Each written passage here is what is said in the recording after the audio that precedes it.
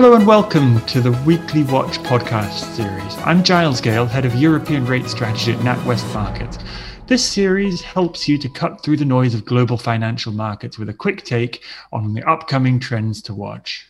It's been a pretty dramatic week altogether. We've had a bit of risk off, mostly really just on Thursday as we record, though, in truth. US stocks have surged to new highs and global rates have been falling very quickly over the last few days.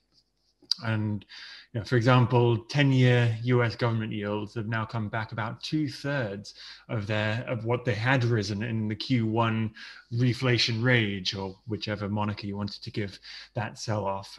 So clearly, the hopes and expectations for a quiet summer have not even lasted a week. Now, what has driven all of this? Well, I suppose that there's been some return of concerns about COVID and some concern about signs of slowing growth in Asia. But I think those are really just background factors, because the real driver is more likely just a traditional position squeeze. And again, in rates, this has come in waves, but the big one, or the big ones, were into the Fed last month and into the FOMC minutes this week. And I think this sort of pattern of risk reduction, particularly in carry trades, into a risk event, because risks are seen as light beyond then, which then sort of turns into a spiral. It's a very familiar sort of summer phenomenon. Which isn't to say that we anticipated it for this week. We certainly didn't, and I should highlight that, but I should also make sure to give due recognition to our emerging markets currency strategists, who were in fact actually quite clear about their concerns going into the summer for emerging market currencies. And I suppose with all of that, I'm very pleased that I have Ross Walker, who's our co-head of global economics, here with me today, just to step back from this turbulence and just take a little bit of a stock. I take a bit of stock and look at the big picture, because they have just published their big Q3 forecast update. But before we get into that, I just want to say very quickly that it was a pretty big week for central banks, but also a little bit disappointing. We had thought that the FOMC might have a little bit more color on what talking about tapering actually meant, but there wasn't actually a great deal on that. And then the ECB, meanwhile, they surprised everyone by announcing the result of its strategy review about 18 hours ago, so really not very much notice at all. And overall on that, I suppose we'll have to come back on this over the summer, because I think that there will be more things to say about it. But from the headlines, we actually found it a little bit dull and high level, unfortunately. The main points pretty much meeting expectations. So, we had confirmation that the inflation target has been raised to 2% and will be symmetrical around that. And we also had a long list of commitments to try to encourage green disclosures and so on. Anyway, now to Ross. So I guess the real feature of your forecast is that you're quite a lot more confident about solid economic growth continuing than consensus. And I think that if the rest of the market has to catch up a little bit with you, then there'll be some pretty important implications for markets once some of this summer turmoil is through.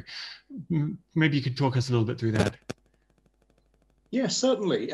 We've been more optimistic all year. Our previous forecast vintage, we were about a percentage point above the consensus. I think that optimism has been vindicated by the incoming data.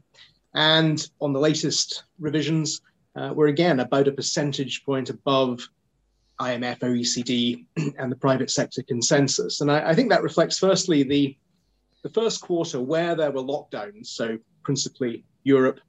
The impact on economic growth was not as severe, nothing like as severe as had been feared. So the evidence is that economies were becoming more adept at functioning under social distancing restrictions. And then secondly, on the rebound in Q2, despite the firmer than expected first quarter, we still saw pretty buoyant rates of growth coming through. And even on the latest surveys, in general, they've been coming in a bit above expectations. There's some evidence, I think, in the most timely data that as we go through June and into July, some of the surveys are now leveling out, maybe just beginning to turn down.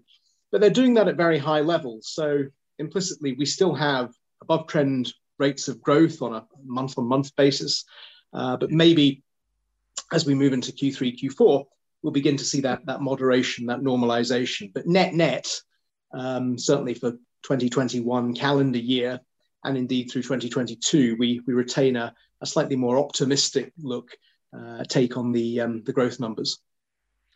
And so does that all mean more inflation?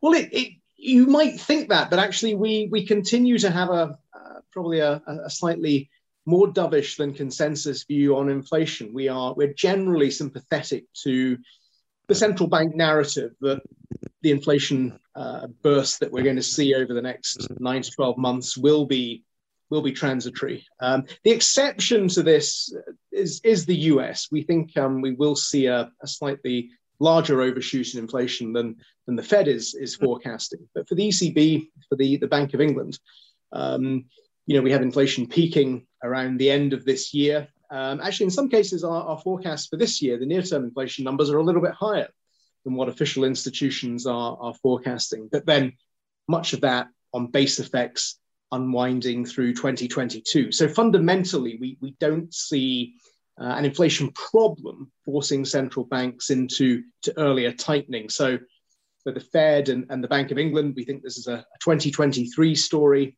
For the ECB, probably the first rate hike, 2025, that sort of time frame. Okay, well, thanks very much, Ross. It sounds like the perfect combination for an extension of Goldilocks. I hope you've enjoyed this episode of The Weekly Watch. Please subscribe to our channel to get future episodes. We also encourage you to explore more of our content on our website and other social media channels.